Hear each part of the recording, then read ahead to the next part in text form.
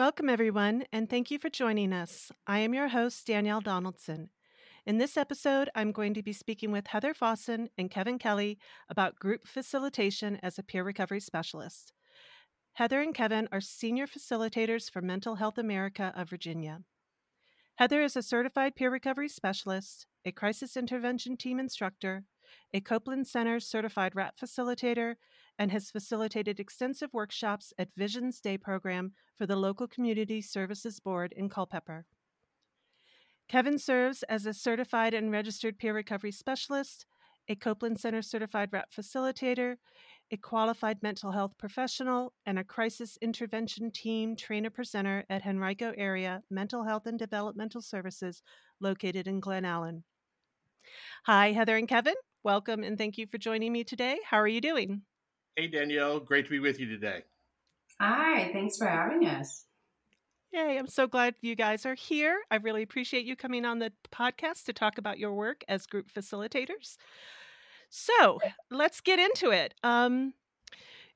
Would you guys both mind sharing how long you've been doing this and what made you move from peer to peer specialist?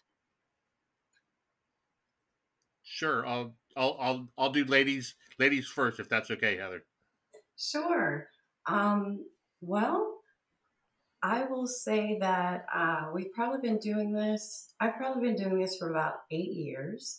And what really did it for me was a crisis stabilization unit stay.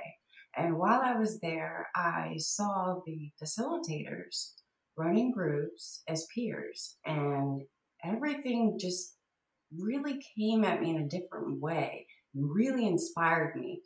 So the morning before I left, I actually just came down for breakfast, and I could smell the coffee and the bagels had just came up, and I was going for some cream cheese.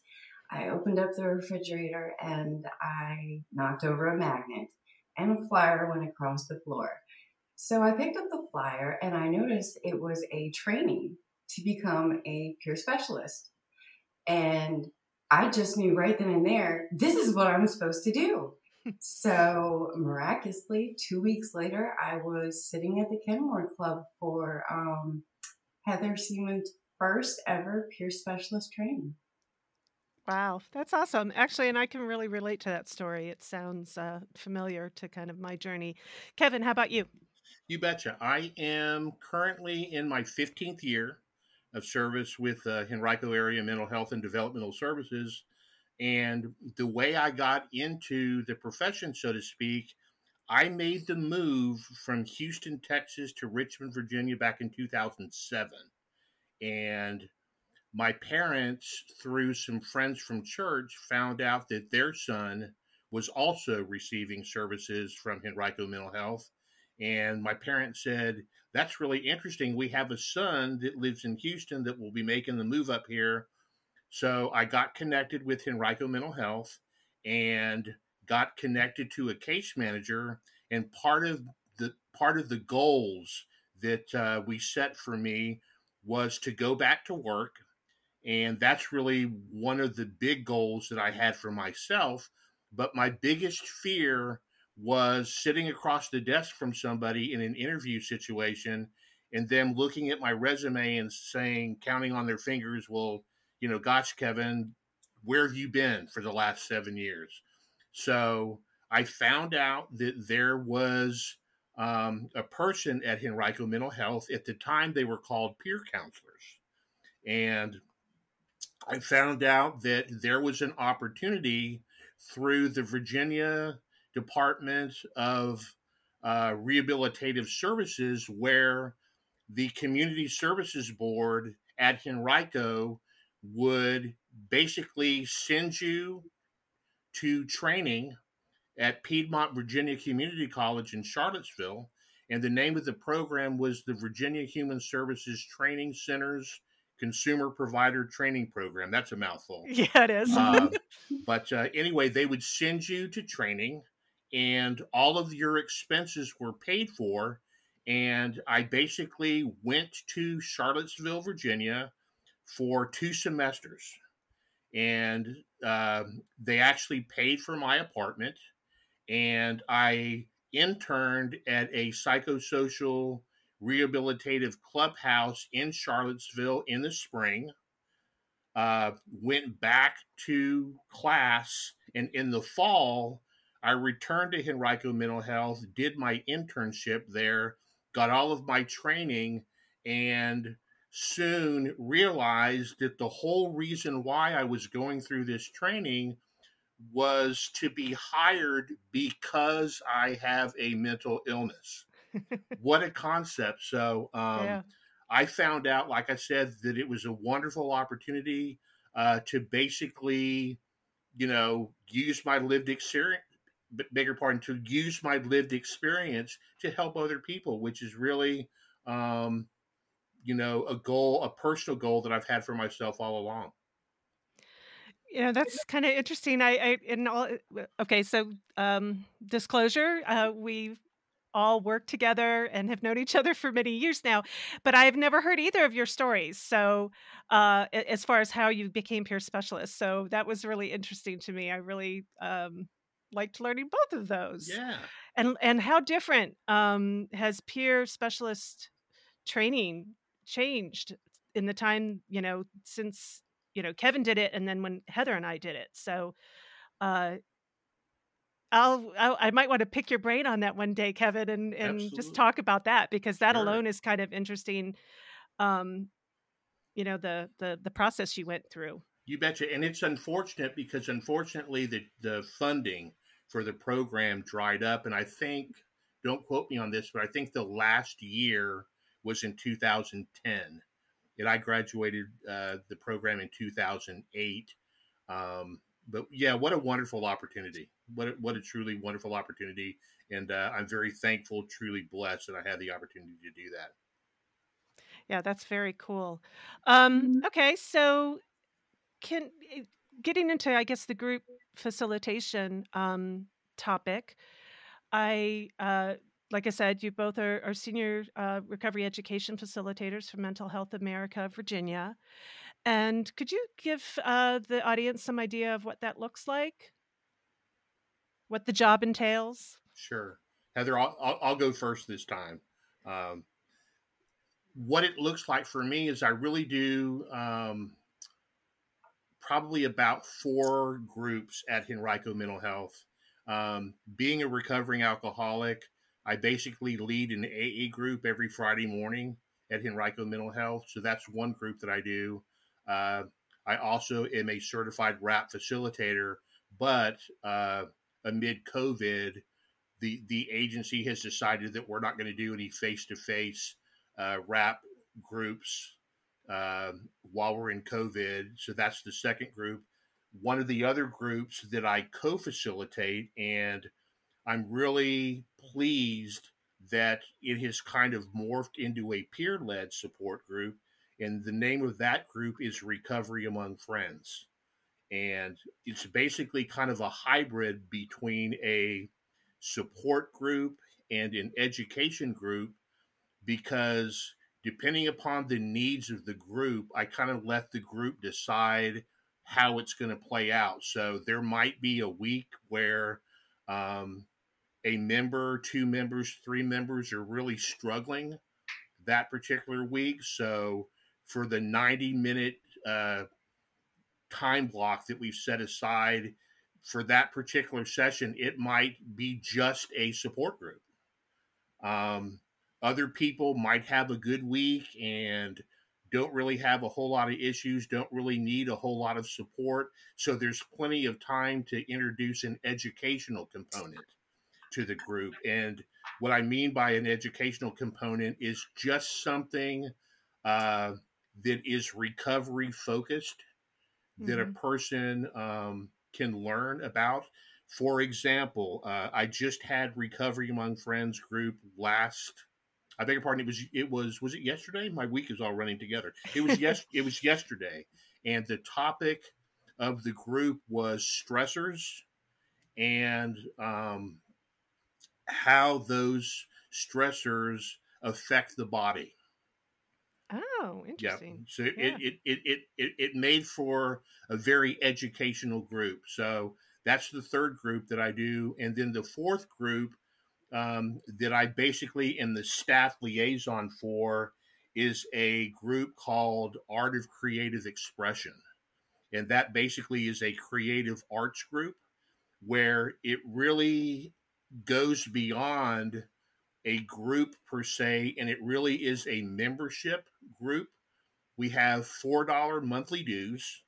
We meet the first Tuesday of every month, and the money that's collected basically goes to pay for the supplies that are associated with the group.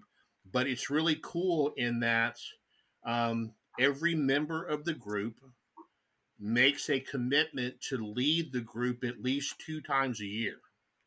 And the activity can be anything with respect to creative arts. It can be drawing, it can be painting, it can be stained glass, it could be making a collage, could be working with clay. Really, anything that falls within that parameter of creative arts.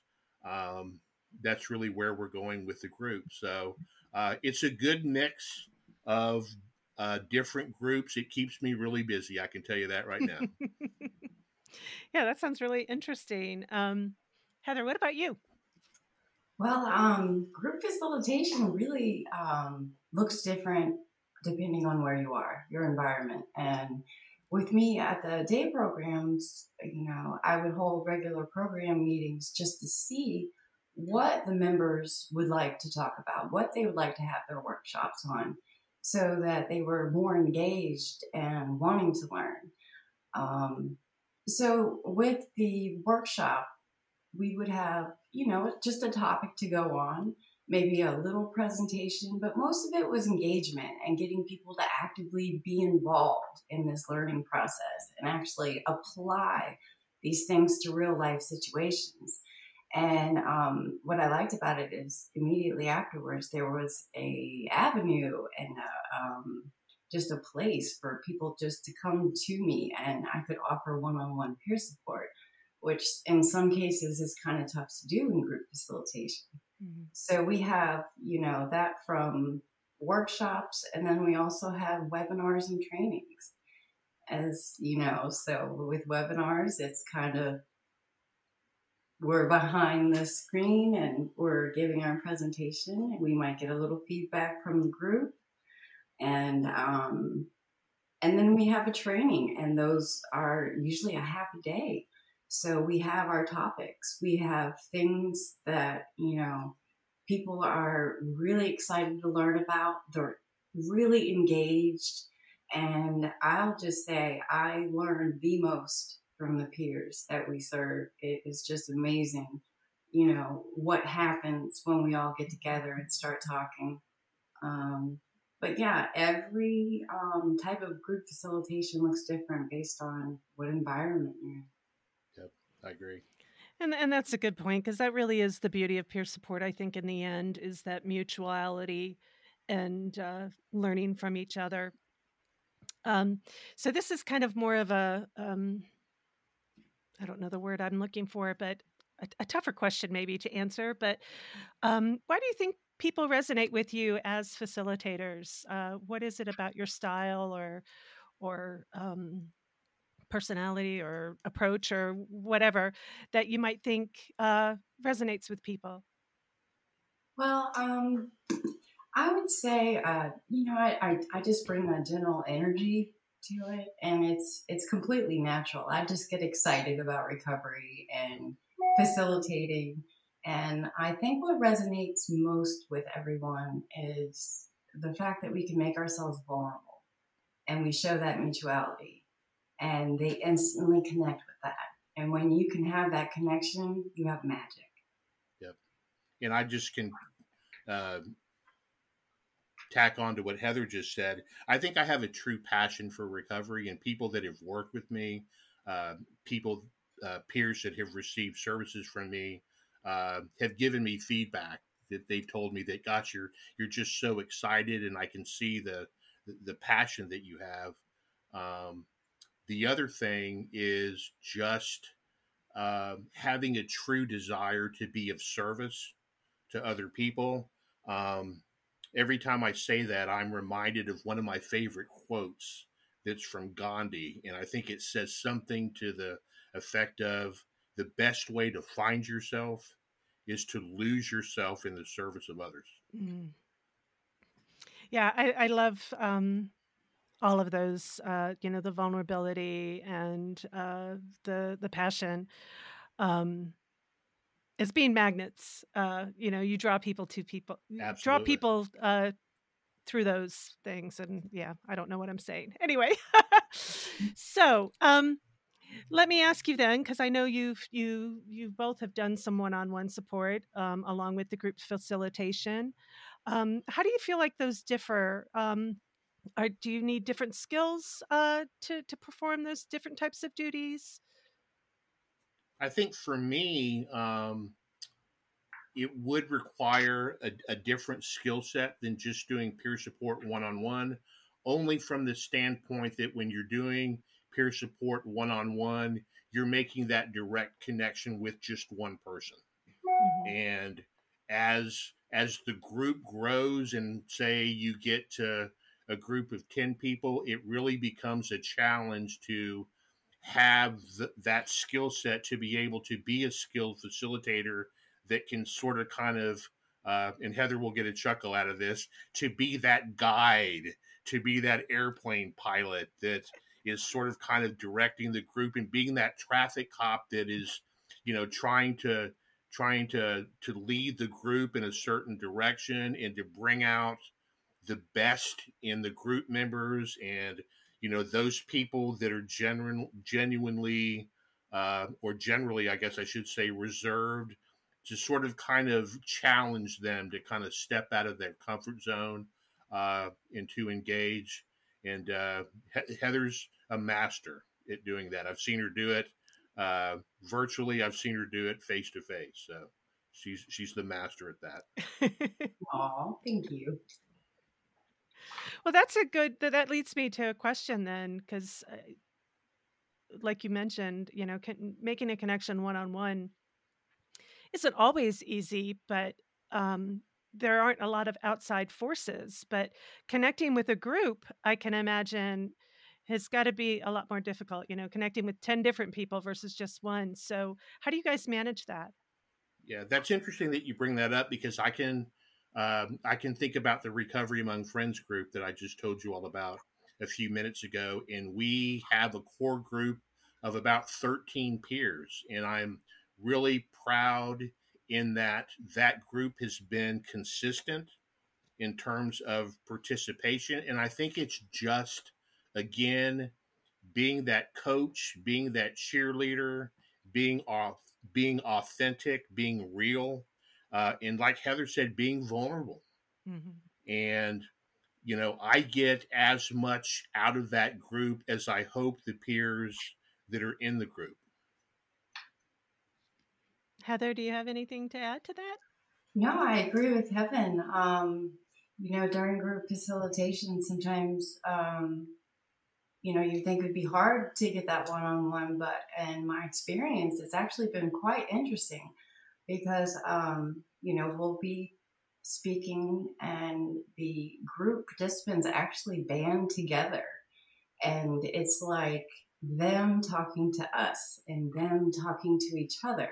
So it's like peer support is just happening all over the place. Mm-hmm. And it's just great to watch and to be part of that. Absolutely. And I think Heather stole my thought a little bit in that it is so cool to see a peer come to like the first of a 12 session group, and over that 12 weeks to see them grow and blossom and develop in their own recovery.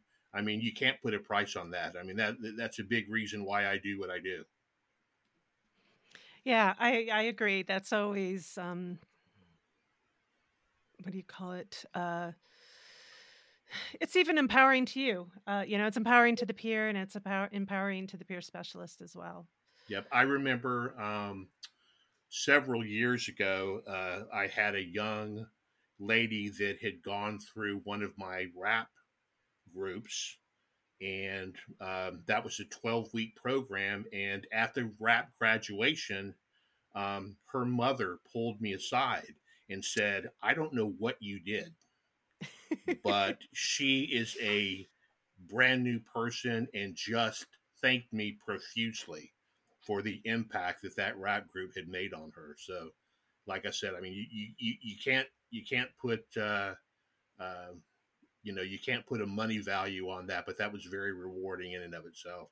Mm-hmm. So, what we've talked about some of the wonderful, empowering, exciting parts of being a group facilitator, but could you share some of the challenges that you might have faced? Like, what type of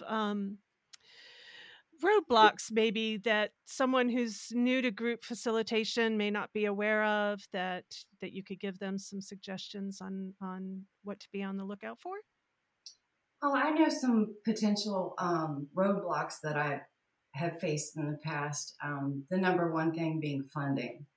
Mm. So if you are somewhere and wanting to hold a training, a lot of times I was finding myself coming out of pocket, and there's only so much I can do with that. Also, another roadblock I will have to admit would be myself. I question myself, and I, kind of wonder, am I cut out for this? Am I doing this right? But then at the end of the group, I just look at everyone and they return. So I know I'm doing something right. Yeah. Well, that's a good point, though. Like, there is an element of like stage fright involved, and then when you, um, as a peer specialist, and you've got lived experience. Part of my lived experience is some major social anxiety. Yeah, So, me too. um, so how have you uh, learned to deal with that? Well, for me, I actually started doing some meditation, and meditation initially was very hard for me. And I think a lot of the members that I worked with, meditation was hard for them too. So instead, I've developed a couple breathing techniques, and I also use guided imagery. So basically, what I would do was just go to a place in my head and spend time there, noticing every detail, everything I could put there. And then I would start the breathing exercises and have the group kind of get into a really relaxed state. And instead of having all these things running through their mind, I just ask for a black screen, just a blank screen. And I will put all the visuals, everything you'll hear, everything you'll taste, everything you'll touch into it. And I have had some really surprising responses to that. Some people that were never able to even sit down to meditate were coming to group. And there was one in particular, I remember it was the imagery session was taking place at my grandmother's house, and we were sitting in front of the fire and eating apple pie. And we finally returned back to the room, and a person said they could still taste the pie, and another participant was actually sweating because she was sitting too close to the fire. So I was just amazed. But yeah, I really developed a passion for that too, and I hope to continue that. That's awesome, Kevin. How about you? Yeah, some of the roadblocks were actually probably the biggest roadblock, and this is all before COVID, was primarily centered around logistics and how the peer was going to get from, their house, their apartment to the group. That was always the number one roadblock, or the number one barrier, if you will. Thankfully, funding wasn't ever an issue. I guess the second big roadblock would be time. And I only work part time with the agency, so it was making sure that I maintained a good balance between group facilitation and one on one peer support. Yeah, that's a good point. I hadn't thought about all the different types of uh, duties that you have to juggle on top of. It's not like you just get to breeze in and do the group and breeze Exactly. out. Yeah. Exactly. Yeah. It's how do they get there and who's taking them home? Yeah. So, since you both have many years of experience with group facilitation, how do you imagine it might change and grow over time? What type of developments do you see happening? Well, from what I've seen, let's just say starting out, I was seeing some things come out in person, meetings or groups, conferences, and here we are today with webinars and trainings online and all these support groups just popping up everywhere, Zoom meetings, all these things that could be done virtually, and all of these things that are actually being prepared in advance for when we're ready to go back in person. So for the future, I just see this thing just taking off and running. Yeah, I couldn't agree more with Heather. I really see the future of group facilitation moving toward, all of these different virtual platforms that are out there, whether it's WebEx, whether it's Google Duo, whether it's Zoom. That has really opened up, speaking for myself, huge opportunities to engage peers that otherwise wouldn't engage. I guess maybe a potential um, challenge or roadblock would be those few instances where a peer doesn't have a laptop and can't join the group by video, or um, doesn't have access to a cell phone that would enable them to just call in and participate by phone. um, Mhm. those instances happen from time to time. They don't happen all the time. um, but like Heather said, I really see um, group facilitation especially really benefiting, if that's the word to use, from COVID. And it's really opened up huge opportunities to reach a lot of different people in a lot of different ways. And that's a really good point, because I do think that might be one of the quote unquote benefits, I guess, of the pandemic, is that um, it encouraged a lot of people to go online with things that were normally held in person. And when you have that transportation challenge for in person meetings, not to say that you don't have the internet challenge for the virtual ones, but at least it gives people choices. And Sure. and we know in peer support, choices, having choices is always ideal. Sure. And I So, Right. really see, those peers that, for example, might agree to join a group by phone. What I have found is that um, once they join by phone, they start becoming familiar with the process. They start becoming familiar with the fellow group members, and they kind of graduate from joining the group by phone to joining the group by video. And my personal hope is that when we're able to meet face to face, that's the next step, is you go from joining by phone to joining by video to finally joining face to face. yeah, that's good. That gives them levels and a way to progress without having to jump in all at once. There's nothing Absolutely. scarier than jumping into the deep end. Absolutely. So, um, for peer specialists out there, or even aspiring peer specialists that are intrigued by the idea of group facilitation, do you guys have any advice that you would give to those just starting out? Oh, I would love to just make it short and sweet for you. Um, be prepared, believe in yourself, and make it an experience. And that may sound like a tall order, but really, it comes naturally. Okay, Kevin, how about you? I would say be a sponge.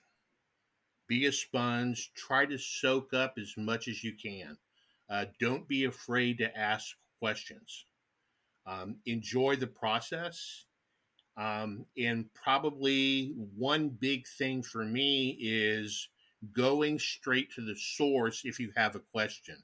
For example, If you have a question about, will these hours count toward my certification?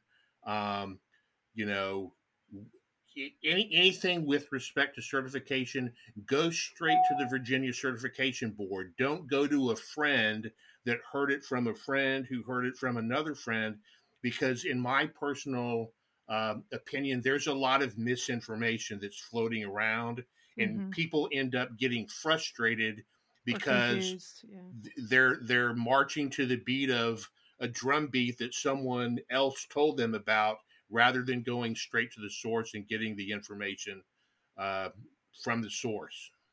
Absolutely. And taking that a step further is learning who those resources are. Mm-hmm. Learning that there is a website, vacertboard.org, where you can go. Uh, Knowing about Mary McGowan, and going to the DBHDS website and going to her as a resource. I mean, those are the people that have the answers to the question. So go straight to the source. And this is kind of on topic, kind of off topic, but I know you guys have already talked a lot about kind of the your method of facilitation and how you make connections. But what about like the technical details of group facilitation? Just like you mentioned before, the logistics. Um, how can people learn more about that? Funny that you should ask, because um, I think we just completed our second MHAV group facilitation skills training, and we talk a lot about in-person facilitation versus group facilitation, some of the technical real-world challenges that we face from time to time, and I mean they can run the gamut between um, the light bulb in the projector burning out, or not having an extension cord, or not having a laptop fully charged. Those are things that, God forbid, have raised their ugly head from time to time. They don't happen all the time, but those are just some of the real world technical challenges that you have to be prepared for. And it's like anything else in life. I mean, you just sort of kind of learn as you go. Well, and it's got to be um, a little unnerving the first time it happens to you. Oh, absolutely. When Absolutely. and if you're someone prone to anxiety, there's I know that was my greatest fear the first time I ever facilitated was, something goes wrong and, as the facilitator, I don't want to be the one spiraling out of control. So, Yeah. um, Heather, how do you usually handle situations like that? You're the master, obviously, of meditation and guided imagery. So, what's your suggestion for that? Wow. Well, I have had some experiences. I just basically stop where I'm at, take a deep breath, and try and figure out in my little head how many different ways I can do to fix this. One example would be in the beginning of the training, I was doing an activity on bilateral movement, and it was my first one I had done virtually.